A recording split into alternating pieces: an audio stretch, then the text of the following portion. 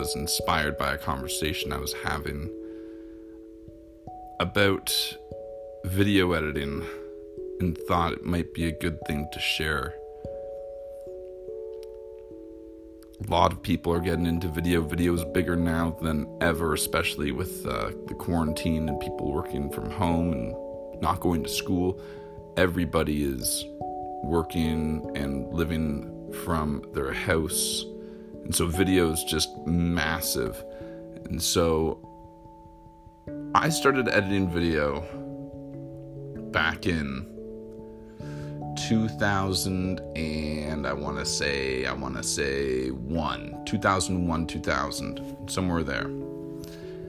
First time I ever edited anything, I had to get my mom to enter her credit card information online, which is, whoa, crazy, to a company at the time called QuickTime, which is now essentially Apple, which is funny because my mom at the time and my parents at the time, anything online, they were not interested in putting their credit card information, their personal information out there, whereas here I am just everywhere on the internet, not putting my personal information out there necessarily, but just like I'm all over the internet by this point, and I just need this what turned out to be extraordinarily basic video editing software that I had just heard about from some online forum, probably from some video where this guy said, this is how I edit. And so I was like, editing, I can do that. I want to do that. I was obsessed with Dragon Ball Z and other cartoons at the time, mostly Dragon Ball Z though, because it's such an epic story and the animation's fantastic, yada yada yada. And so we got this software, I installed it, and all it did, for anybody that's familiar with QuickTime back in the day, and if you're not familiar, just picture any video player that you have right now, and all this software did was the videos had to be in .mov format. If you had anything else, it would not even enter into the editor. So that was a big oof.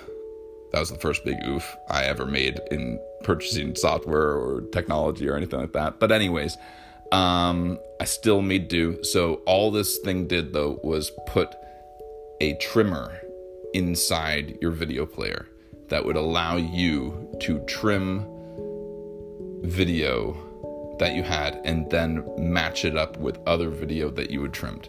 That's it. Virtually, it was $30 for the native video editing software that comes on every iPhone, Apple product right now. Crazy. And that's how I got my start. I started editing anime music videos, what are called anime music videos, or AMVs, Dragon Ball Z music videos. I did Matrix music videos, to songs like Static X, I bled Forte's eye, or my favorite video, I think probably the best Dragon Ball Z music video I ever did, was a montage to the Android saga, the early Android saga, not necessarily 18 and 17, I think that's what it is, that fought Piccolo.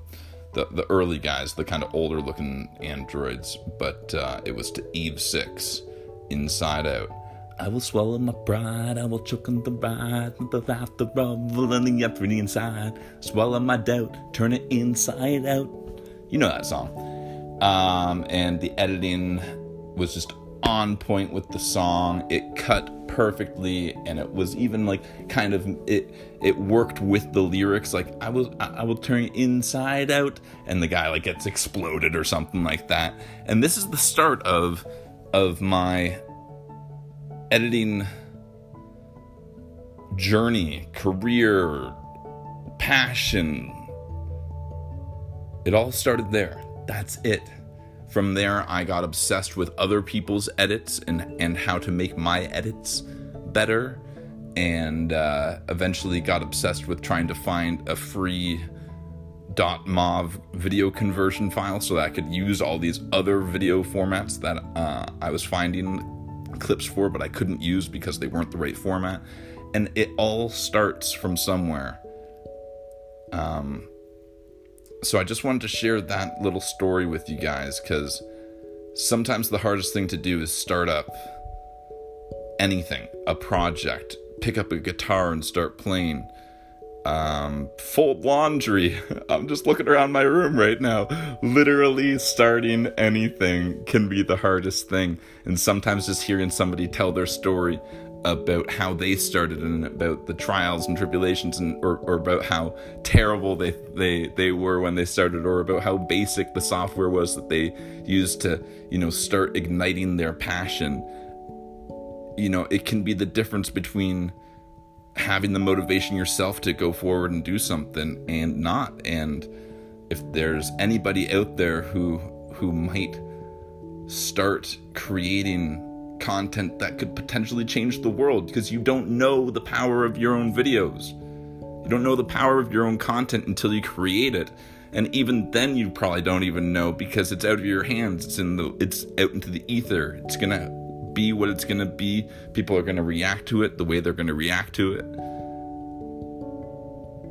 But none of it happens. None of it happens until you start, unless you start. So this is your call to action to start. Get on it. Get on it. Oof out.